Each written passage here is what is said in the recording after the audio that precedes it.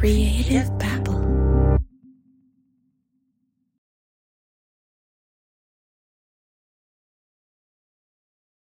Picture this, a foggy evening, the whisper of secrets in the air, and an invitation to step back into the glamorous and mysterious 1920s. That's the backdrop of June's Journey, the game that's been keeping me glued to my phone lately. Instead of doom scrolling on social media, I am actually playing the part of June Parker, a daring detective with a personal mission to solve her sister's murder. And let me tell you, it is a roller coaster of emotions and puzzles. What's to love? Well, first of all, the thrill of hunting for hidden objects. I'm a sucker for these kinds of games.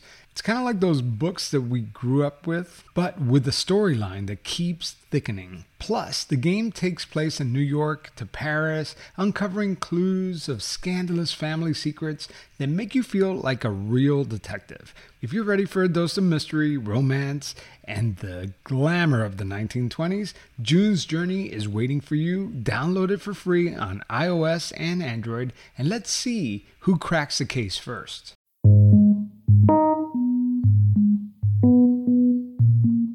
Peter Pan syndrome. It's when someone refuses to grow up. It's not a disease or a recognized mental disorder. It's just a state of mind.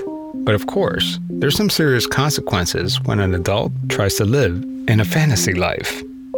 Today's story is about one man who escaped to his very own Neverland, and in the process, he had to assume a new identity.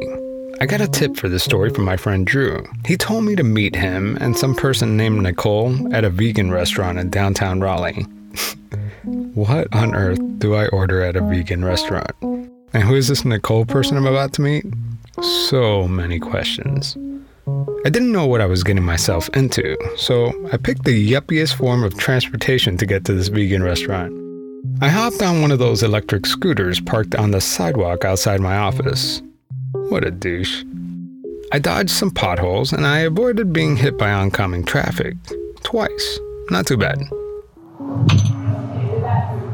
I didn't bring my recording gear with me because this was just a meeting, not an official interview. But I still wanted to record our conversation. So sorry I'm late. No problem, dude. How's it going? You bird down here? Yeah. What's gonna bring for you to drink? Just water for me. So I turned on my phone recording app. Who's first? Go for it. I'll go for it. The chopped salad. I'm gonna do the under the volcano, no onion. I'll try the vegan black bean burger. Okay. Yeah. Thanks. We exchanged pleasantries, but honestly, guys, I didn't ride here on an electric scooter for some small talk. So I asked Nicole to start from the beginning. It was right before spring break, and I got a call. They were like, "Can you come home?" And I was like, It was March 16th, 1998. Nicole was in college when her life suddenly took on a very bizarre turn. They were like, "Your dad's disappeared." And I was like, "What? What are you talking about?" Nicole's father, Larry Douglas Jones, vanished without a trace. No one saw it coming. There were so many questions. Was he dead? Did someone kidnap him? Did he just go fishing and just not tell anyone?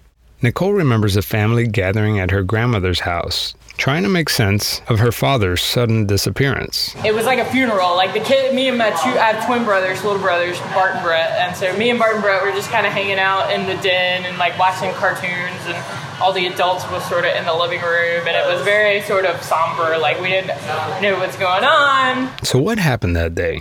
Larry Douglas Jones worked at a convenience store in Cary, North Carolina, a suburb of Raleigh.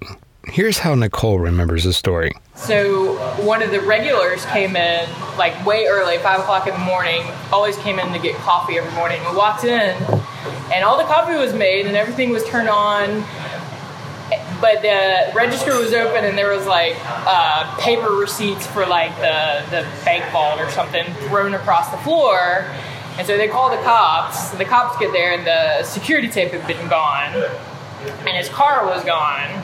Thousands of dollars were missing from the register. That's not exactly chump change. And just to paint a picture, I live near Cary, North Carolina. This isn't exactly a dangerous part of town. It's the kind of place you want to raise a family. It's safe and pretty boring. All the houses are a different shade of beige. You have the eggshell houses, the off-white colored houses, the taupe houses. Lots of variety. Nothing ever happens in Cary. It's a terrible place for true crime podcasters to live. So if this were some kind of heist or kidnapping, well, that would be shocking. Their first assumption was that somebody had come in and robbed the place and then kidnapped them. So then there was like this big manhunt. Like they were like, let's go search the fields and the roads and look for his car. The police took this very seriously. Usually when someone goes missing, they're easy to track down through credit card transactions, but not Larry. Larry didn't own a credit card. While police searched for Larry throughout the state of North Carolina, investigators decided to look at his home for clues. They asked my mom a bunch of questions. Was anything missing in the house? And, nothing that she had noticed. Like, there was stuff there. All of his closet had clothes in it, all that sort of thing. If Larry was planning to leave, he would have packed, right? There would be things missing. But then, after looking a little closer, Nicole's mom did realize that maybe something was missing after all. Later down the line, it was like, oh, his really expensive fishing gear, which is the only thing he cared about, was bass fishing, really. Like bass fishing and golf, and his golf clubs were gone. And they were like, oh, wait a minute. And then they found out like the oil thing, and they were like, well, this is probably, he just it's not a kidnapping. staged. Right, it wasn't a kidnapping. Larry Jones wasn't kidnapped. He just picked up and left without telling anyone. But wait, what about the convenience store? What about all the cash missing from the register? What about the surveillance tape? It was gone. If Larry did this, he must have taken the cash and ran. And taking that much money is definitely a crime. If he's not the victim, then that means he's a fugitive.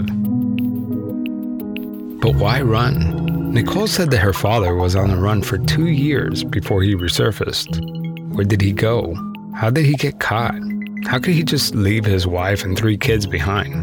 I'm gonna find Larry Jones and ask him myself. Nicole had so many questions about her father's disappearance. How was he able to survive for so long undetected? I told her that in order to find out, I would need to talk with Larry myself. This is my friend Andrew. You got to get him to tell the story because he's the only one that was actually there. I feel like you have nothing to lose with me contacting him. Yeah. You know what I mean? Because it's not you asking him, it's me, right? Yeah. And I wouldn't contact him like, hey, so you tried to fake your own kidnapping. Right. I would kind of ease my way into that. You said doing run for great. dessert? I don't think No, so. But I wouldn't tell him what we're trying to do. Yeah. I mean, let's see if he opens up. Yeah. I would be willing to do that. Like I said, we don't talk too often, so it might take me a little bit to get a hold of it. Nicole agrees to talk to her father about this the next time they meet. You see, after this whole ordeal, their relationship has never been the same. They hardly ever call each other, and none of us at this vegan restaurant are confident that he will agree to any of this. After all, who wants to air their dirty laundry on a podcast? I'm Javier Leiva, and this is Pretend. This season, I'm going to talk to 3 different fugitives, each with their own unique story, to find out how they get away with living off the grid while pretending to be someone else.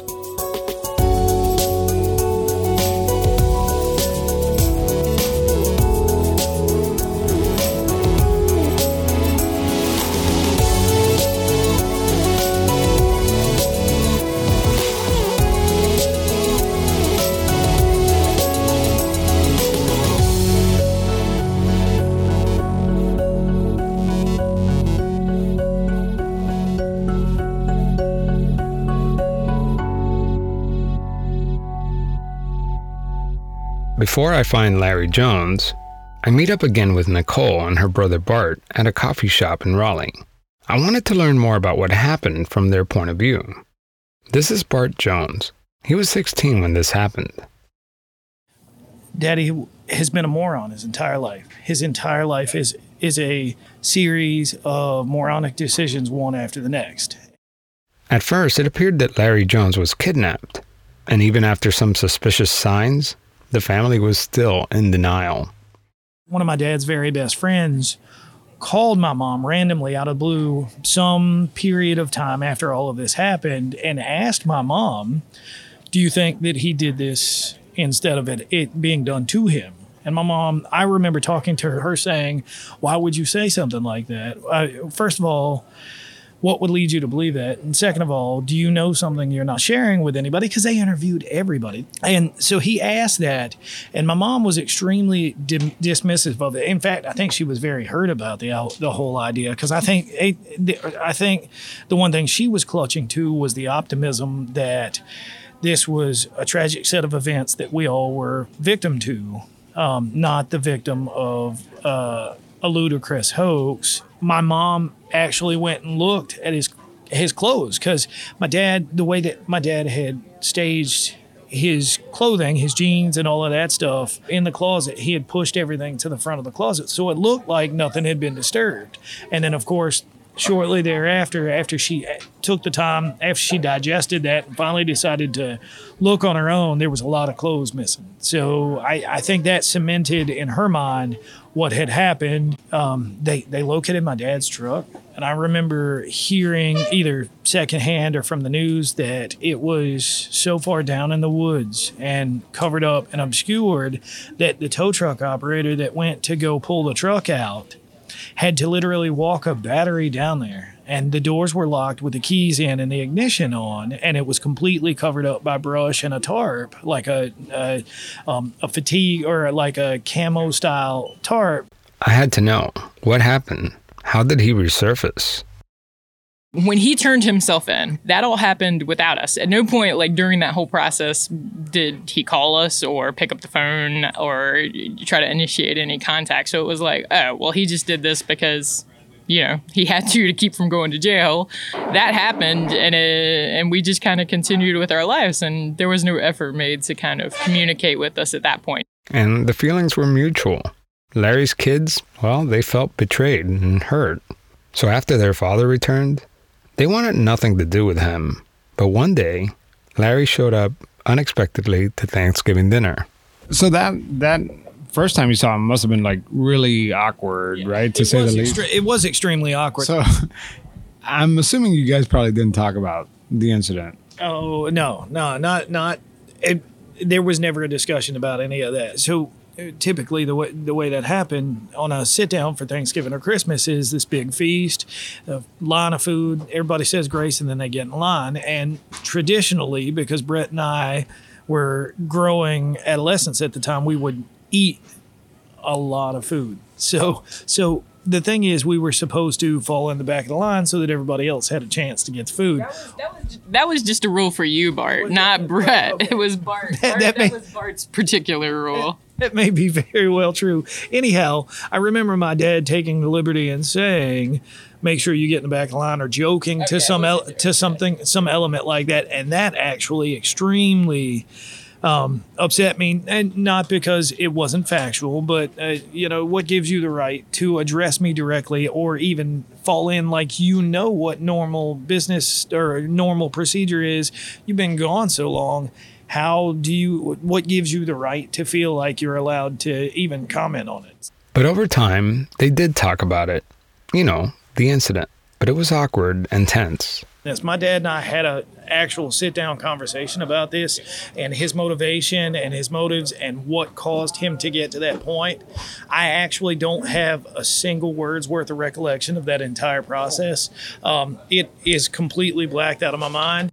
So let's go back to the day of the disappearance. Here's Bart again. It was March 16th, 1998. The way that all of this happened was there was a female police officer, a Cary police officer, who came in every single morning to get coffee before her shift started.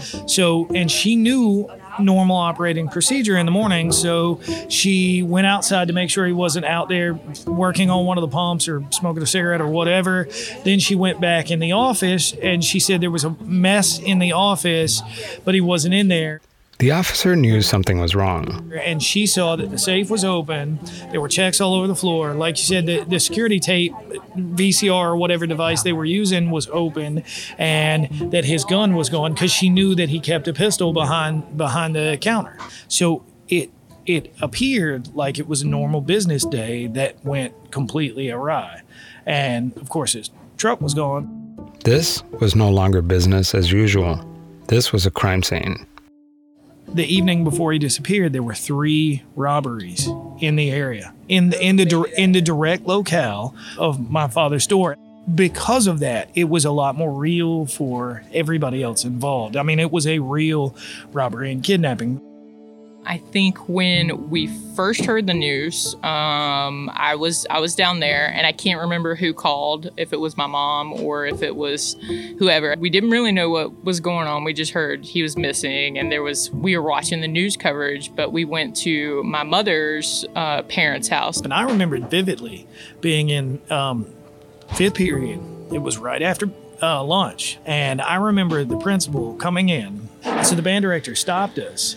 Bart, Brett, put your instruments up and grab your bags. You're going with Mr. Ludwig. So we're walking to his office, and he's not saying a word.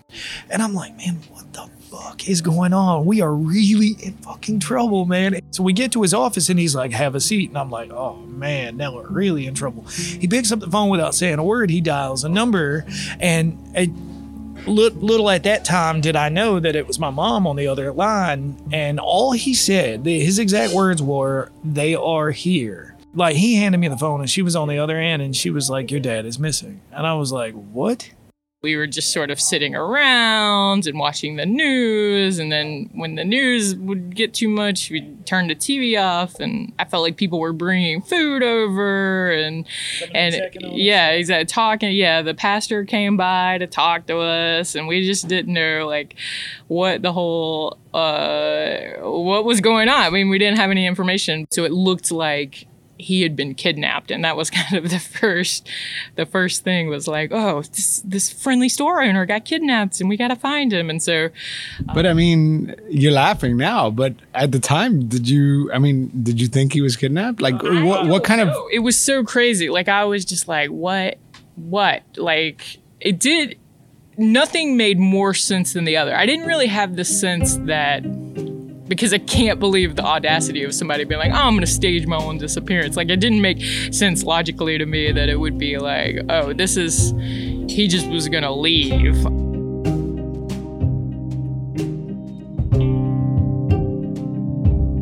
Reaching out to Larry wasn't going to be easy. Everything had to go just right in order for me to contact him. I first met up with Nicole at the vegan restaurant in late September. She told me that since he resurfaced, he only shows up to Thanksgiving dinner once every 4 years. Maybe then she could ask him if I could contact him. It was a gamble. Lucky for us, Larry showed up to Thanksgiving dinner this year. Nicole explained to him that a writer wanted to learn more about his life story, and to everyone's surprise, he agreed to talk. So I called him up and arranged a day to meet him. The only problem is, he lives 800 miles away in Gulfport, Mississippi. But I couldn't resist. I had to go find out for myself why he ran away. When we come back, I'm going to fly down to Gulfport, Mississippi and meet Larry Douglas Jones.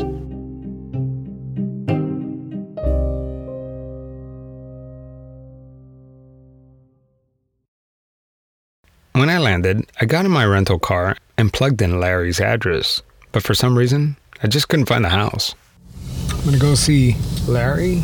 In 800 feet, turn right, then your destination will be on the left.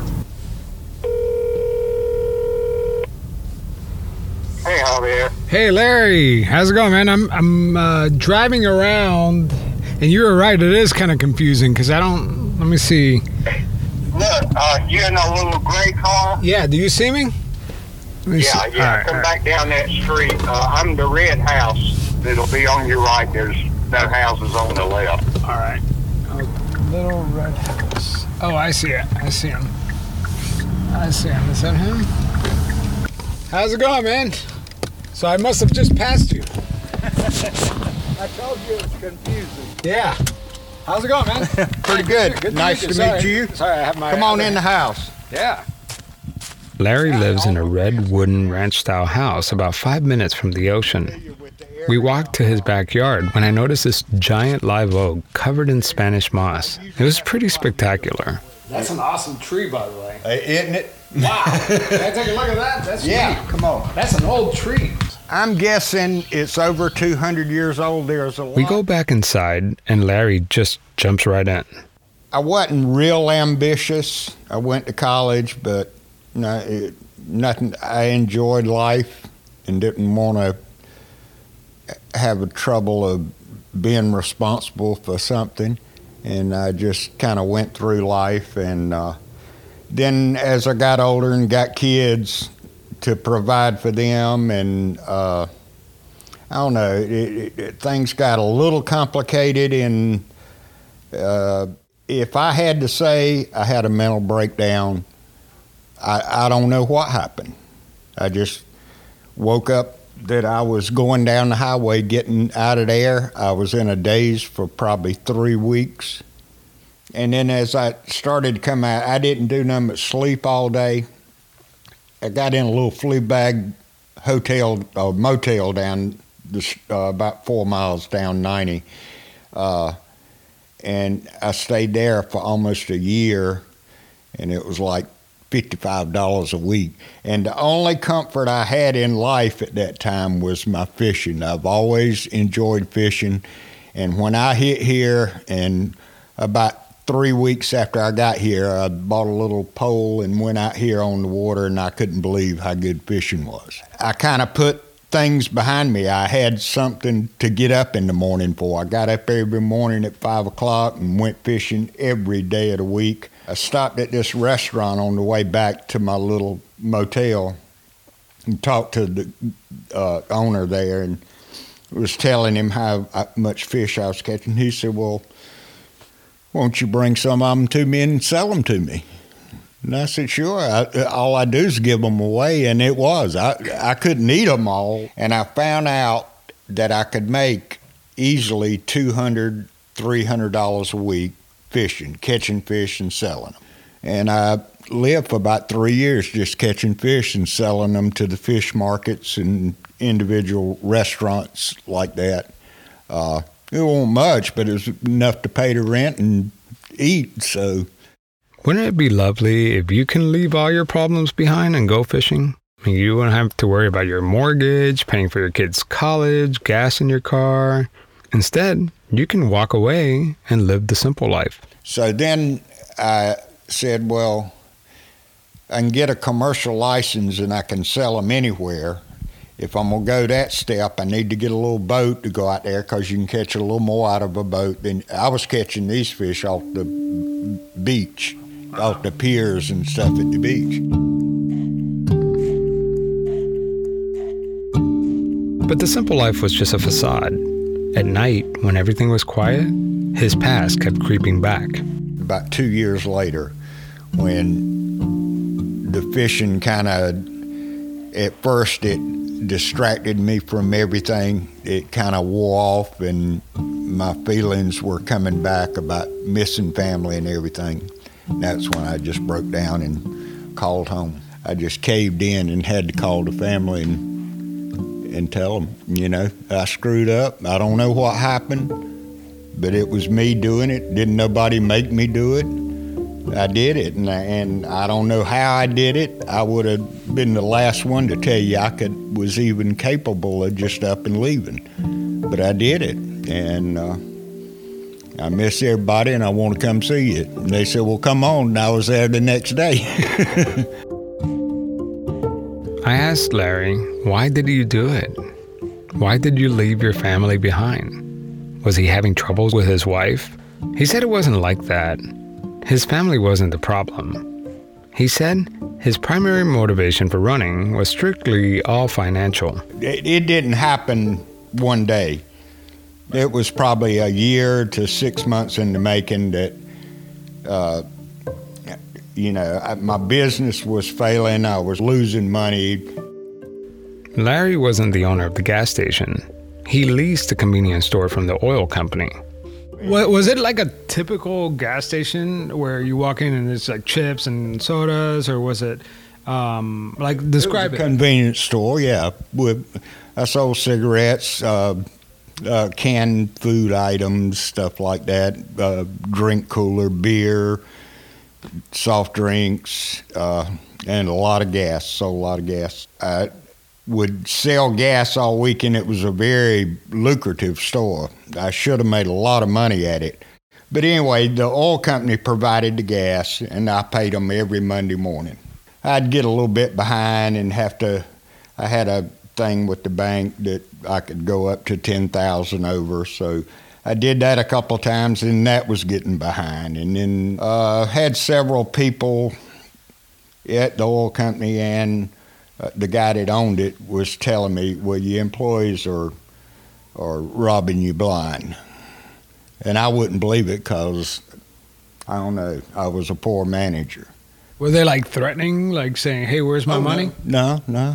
But you felt like... I had a meeting with them couple of 3 months before that where I was getting behind. And Don Stevenson was the president of the oil company. And that's what he called me in. He said, I'm just concerned you're doing all that business. You should be making more money. And you know, that's where it come from. Somebody's taking that money. I was working 60, 70 hours a week. And over a 6 months period, I just gradually just kept getting behind a little more, and a little more. And like I say, that morning I went in, did the books, and just said, the heck with it, I'm out of here. You know, I come up $10,000 more short, and I'm going, you know, I can't keep this up. Man, like I say, I don't know if it was a breakdown, what it was, but I just hit the road, didn't even know what road I was going on. I didn't know where I was going. I just got in the truck and drove off and started driving. This road looks good. I went down it, went down another one, you know, absolutely not knowing where I was going. And like I say, I just thought about, well, the Gulf of Mexico. I'll go down there. You know, I want to see it. So I had a bicycle. I didn't even have a vehicle. I rode my bicycle. What happened to the car you had? I left it in Kentucky. I went to Paducah, Kentucky, and got a bus ticket from there to Gulfport. I looked at the map and saw Gulfport on it, and I said, why didn't you take your car with you? I figured, you know, they would be looking for me with the license plate and stuff. And I just left it up there. Oh, so you figured they're probably looking for you. Well, I knew they'd be looking for me. Did you take all the money from or did you like trash a store or anything? No, I didn't trash a store. I did take what money I had there, which was like only Saturday and Sunday's receipts. All my other stuff was deposited all week. I made a deposit every day. So all I had was like Saturday and Sunday's, maybe $4,000 or $5,000. That's how much I would do over a weekend. And I took that, put it in my pocket, and walked out the door. But I had the whole store stocked with stock and stuff. I said, well, they just sell all that and break even. I'm out of here. I'm taking this and I'm leaving. They didn't see the logic of like, hey, you got the rest of the store, you know. It didn't balance out like I had it figured in my head according to them. You know, I think we all have that moment in our lives where we're like, you know, we don't even think about it. You know, we just have this like fantasy, like, let's just go. You know what I mean? Just go. Yeah, run from it. That's exactly what I was doing, was running away from it. Yeah, like we fantasize about it, but like you actually did it. Yeah. Well, you know, the thought had been in my mind a couple of times. Even way before that, maybe even years before it even got to that point. You know, like you say, think about just go and see another part of the world. It's got to be better somewhere else. You know, it's like it's a do-over. I enjoyed life. Had plenty of friends. Had jobs. It wasn't like I was poor or desperate or anything. It was just always looking for something else. Do you think if you would have really like sat down and thought about it, would you have done it? Oh, no, no, absolutely not. I don't think I would have. I'm telling you what, I remember the day I was back there doing the books, and when that last number come up short, I said, that's it. I'm out of here. And I said, there ain't no way. I cannot keep doing this. I'm going to kill myself. I actually thought about that more than that day. I'd thought about that a few days before, but I didn't want to die. I enjoyed life. You know? But what fascinates me about this story, and now knowing that you really didn't even have a plan, is that, like, how do you live? You know, not like, it's almost like a double life, right? Like, how do you live like a second life without a plan? Because it takes a lot of coordination. I had thrown my driver's license away. I didn't even have I had a license when I was in North Carolina, but I didn't have it with me. I don't remember if I left it there, I throwed it away. I don't even know. I didn't have it. But the laws weren't that strict down here. You could just go in, fill out a form, your name, and sign it, and get a fishing license. So that's what I did. Do you ever think about, hey, should I come back? Or, like, do I keep running? Yeah, I thought about coming back. The whole time you're gone, people think you got kidnapped. I don't know where they came up with that, you know, because I'll tell you where they came up from. They couldn't believe that I was capable of that either. And I didn't. That's what I say. It had to be something mental to cause me to leave. So there was like a media circus. Like, you didn't know any of that. I didn't know any of that. I really did. That's what I found out later. After I made contact back with them, they showed me all the news articles and stuff. And I knew my family was going to be just devastated. But I had absolutely no idea it would alert the general public. Like. But here's the crazy part. This isn't even the first time a member of the Jones family has disappeared. My grandfather, which I met one time, he did the same thing. He left my dad and his 6 sisters and my grandmother, and he just went and moved out of state and remarried and had another family. And that didn't really, I didn't think about that, though. That didn't have nothing to do with it. After the fact, I thought about it, but that wasn't in my mind at all when I did it.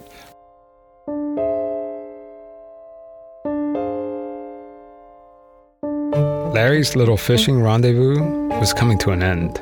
The fishing kind of, suppressed all those bad thoughts and everything, so I didn't have to think about it. Got to the point that I'd done it so much then, it didn't pacify me, and those thoughts were coming back, wonder what they're doing, and I know they all hate me, and, all that just keeps going through your mind and everything, and it was just like, I guess I'm just weak-minded.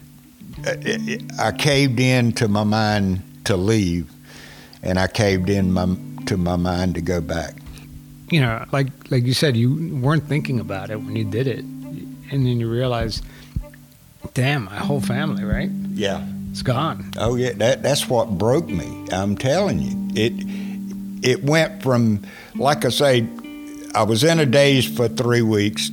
Then fishing pacified it because I went every day. I got going fishing, and I didn't think about it. I just broke down one morning and called my brother and said, "Hey, it's me." Oh, I mean, I can't imagine getting that phone call, right? Like, yeah, he couldn't either. He cried as much as I did. What did he say? Did he ask you anything? No, when you coming home? I think that's all he asked me, when you coming home? And I said, the next day or two, as soon as I can get there. And I said, I'm calling Mama right when I hang up from you. I didn't contact the kids because Nicole wanted to wait, give it a little time to talk to me. Bart, he wanted to talk to me immediately. And Brett, I talked to him, and he was in California at that time, living out there, and he couldn't get out this way and all. So, But remember, Larry can't just come home and pretend none of this ever happened. He broke the law, and he was charged with 2 charges of embezzlement, totaling more than $33,000. The oil company, like I say, they sued me for that money that I owed them. After I'd gone back and faced all that, the police said there were no charges and all that. They decided that after I got back up there. And I went and met with the guy and told him, I said, I don't care. You can put down anything you want. I'll take care of it. I'll face up to it and own up to it and plead guilty to it, whatever. How much did you end up having to pay back? The $24,000. Is it done? It's done. Done deal. It was done before I left up there. My lawyer and got with the oil company, and they worked it out that just plead guilty to it, and I'll pay the money back, and they would expunge the record and all that. So I never got a felony for it.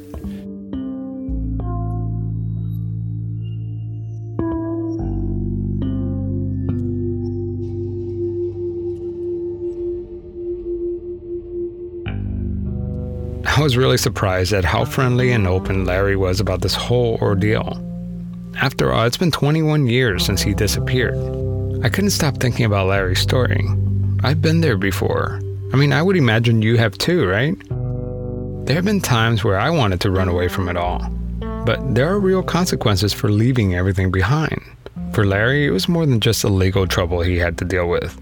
How does he repair his relationship with his kids? So I sat back down with Bart and Nicole to tell them about my meeting with their father. Yesterday, I listened to the entire interview with your dad, and I pulled out certain sound bites, and I'm just gonna read through them so that you guys could react to them. Okay? And I think that in the process, I think you're gonna be able to almost fact check. He said this. All right, let me see.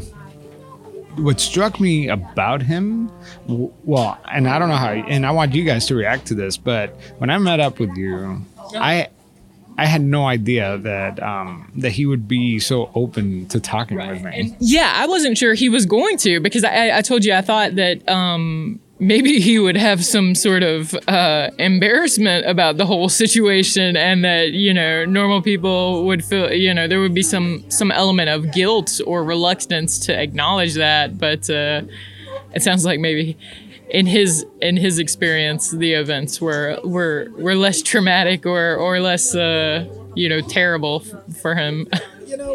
I am actually pretty surprised too. I feel like if you had asked me before all of this came about whether or not he would actually sit down, one, I felt like there was an element in him that where he never admitted wrongdoing in this. I mean, I feel like he certainly addressed the situation, and he certainly talked about it. I don't feel like he ever felt like what he did was wrong. He might have feel that he had done it in a wrong way, but I still, even to this day, communicating with him, there was never, I mean, there was talk and I guess communication of feeling guilty, but he never wore guilt as far as I could tell.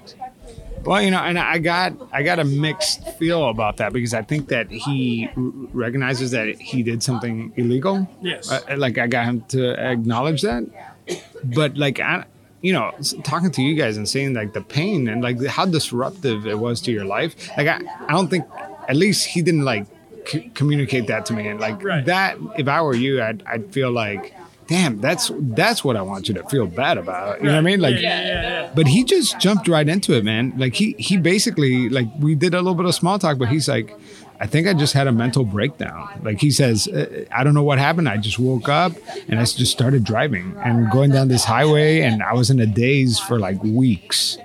And you want to react to that? I mean, that doesn't sound, the amount of planning to pack up your belongings, stage kind of the house, then stage the store.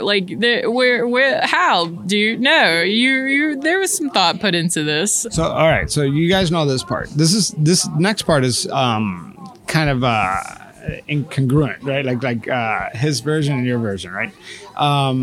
So he says that he threw away his driver's license, and so he didn't have an ID, but he needed to get a fishing license. And so back in the day, you could just show up and just get an ID. And he says he used his real name. What do you guys know about that? I do know that he had changed his name from Larry Douglas Jones to Larry Douglas or Douglas Jones, one or the other. He had eliminated one of his proper names. And doing all this research on fugitives, the best strategy for trying to fake your own death or like trying to create a new identity is to like keep one of your real names so that you could react to that name. Okay, so then he goes, about 2 years later, when the fishing kind of distracted me from everything, and then I kind of hit a wall and my feelings started to come back about missing my family and everything, and then I just broke down and called home. That's him summing it up, right?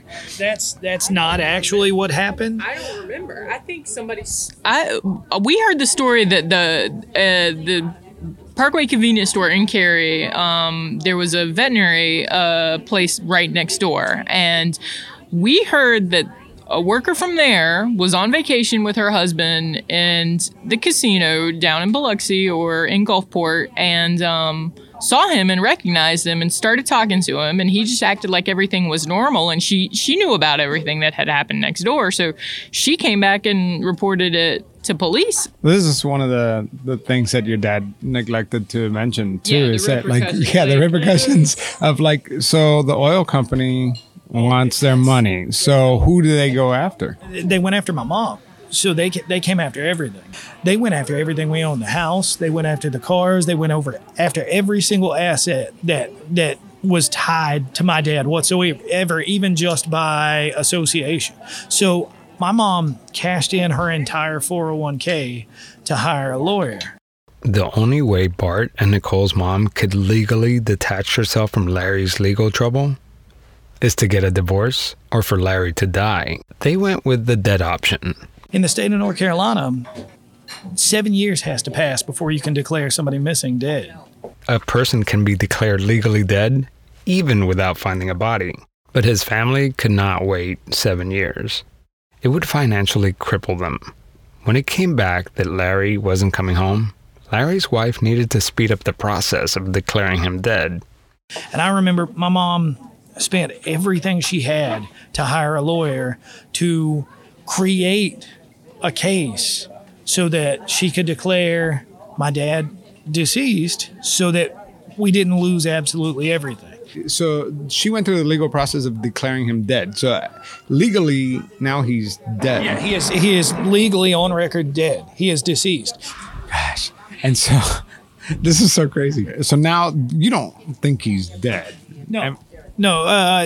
Well, like I said, when they found the truck, I think when they found the truck in Kentucky, and then the fact that it was covered up so well, and all of his possessions were inside of it, the golf clubs, I think the rifle that he had, and that stuff, it was like, oh, okay. That actually rekindled in me. Like I said, I was always optimistic about the entire situation. That actually, I think, for the first time, had solidified the fact that he might actually be dead. So then we talked about, basically, he's like, I just had a lot of stress and I just wanted to run. And that's the part of the story that I think that we could all sympathize, because you get stressed out, and we fantasize about running away, right. But we don't do it, right? And he actually did it, you know?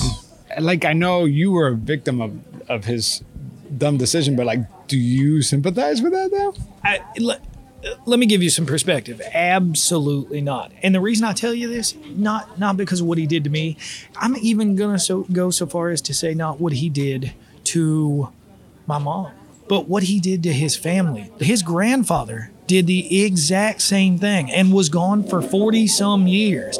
And him witnessing and experiencing what his father went through, especially when his granddad came back. But I can say without doubt that my grandfather going through that, and then his lineage, his direct line doing the same thing, is unforgivable, absolutely unforgivable. Well, I mean, I will say I can sympathize with that. I can understand, the mindset where you feel like you don't have options. I've struggled with depression most of my life, so it's definitely familiar. Kind of, you get into that sort of echo chamber where just there's no alternatives. Yeah, so if he had gone about it in a more traditional, proper manner, hey, I can't do this anymore, this is affecting me, or even, hey, this is too much stress, the kids, this family, the whole structure, all of my business, I can't do this anymore.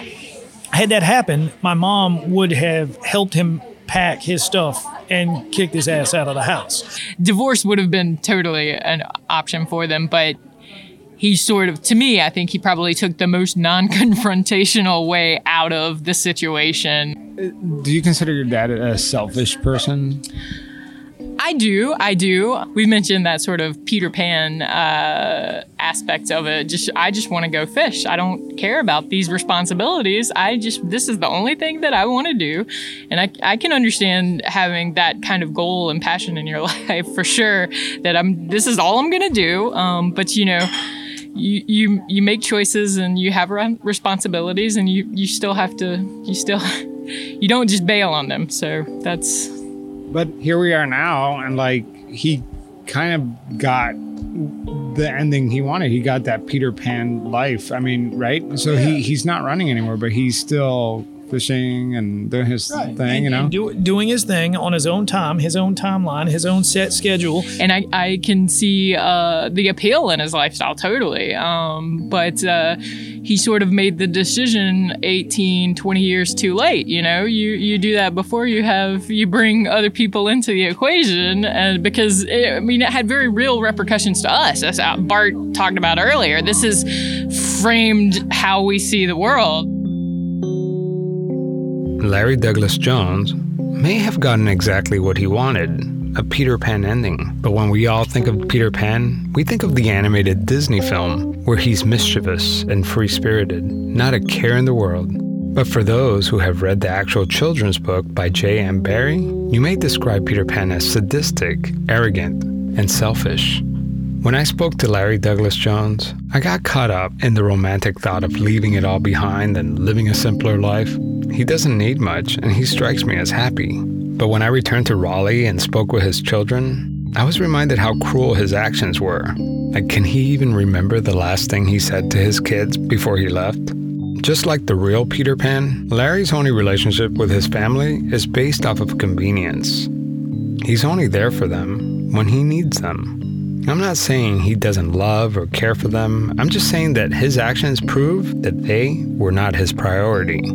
And like most con artists, Larry seems to lack the empathy to really understand the consequences of leaving everything and everyone behind. Peter Pan felt abandoned by his mother, and even though he didn't know his grandfather, Larry too witnessed firsthand the hurt when his father's father walked away.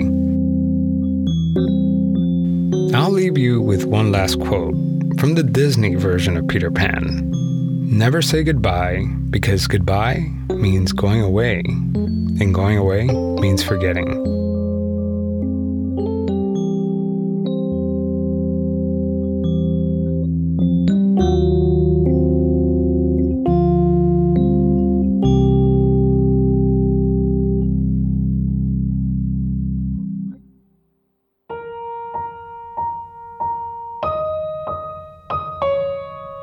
Next time on Pretend. Susan wasn't your typical soccer mom. I was a stay-at-home mom, just doing volunteer in their classrooms and taking them to soccer and water polo and piano lessons and orthodontist. It was not that glamorous or exciting or, I just carpooled the kids basically. And it was just this very average life. An average life that she works hard to keep until one day, the federal marshals showed up at her house. Susan has been a fugitive for more than 32 years. As now a housewife living in the suburbs, keeping it secret that I was a fugitive. But, on the surface, you're just ordinary suburban family. Did your family know about your secret life at the time? Well, no, not at all. When do you bring that up, by the way? That's next time on Pretend. It's great to be back. The next few episodes are going to be all about fugitives. Today's story about Larry Jones is not your typical fugitive story, but let me tell you, it sat with me for days. I was able to travel to Gulfport, Mississippi for this story, all funded by you. I got 2 fugitives while I was down there. Pretty spectacular. And I have you to thank. So, if you'd like to see me take this show on the road, consider chipping in $1 or $2 at pretendradio.org. Then click the donate button. Plus, you'll get access to early episodes and bonus content. So again, thank you so much for the support. And by the way, the next few fugitive stories are off the hook. It will definitely get your adrenaline pumping. So stick around, it's going to be fun. You know what? A few seasons ago, I asked you to submit stories about lies. Either lies that you've told or lies that have impacted you personally. And boy, was the response crazy. I ended up making a whole episode dedicated to lies. And I want to try it again. So I've set up a voice line so you can call in and leave a message.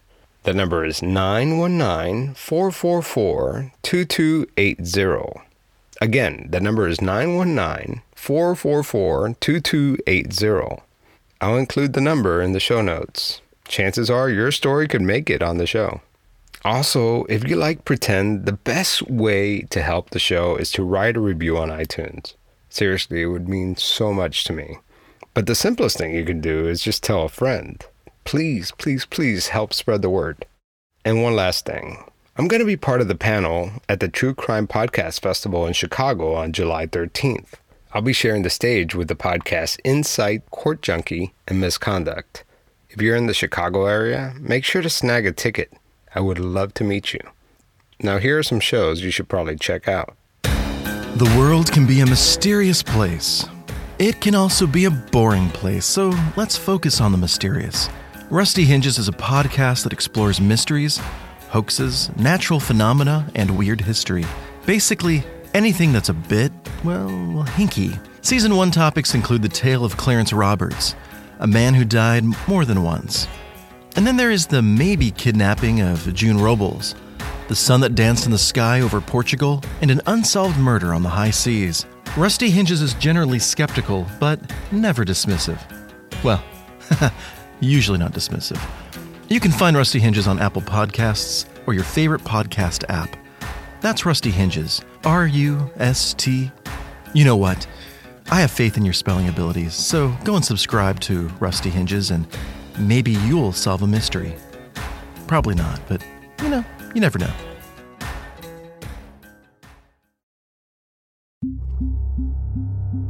Creative Babble.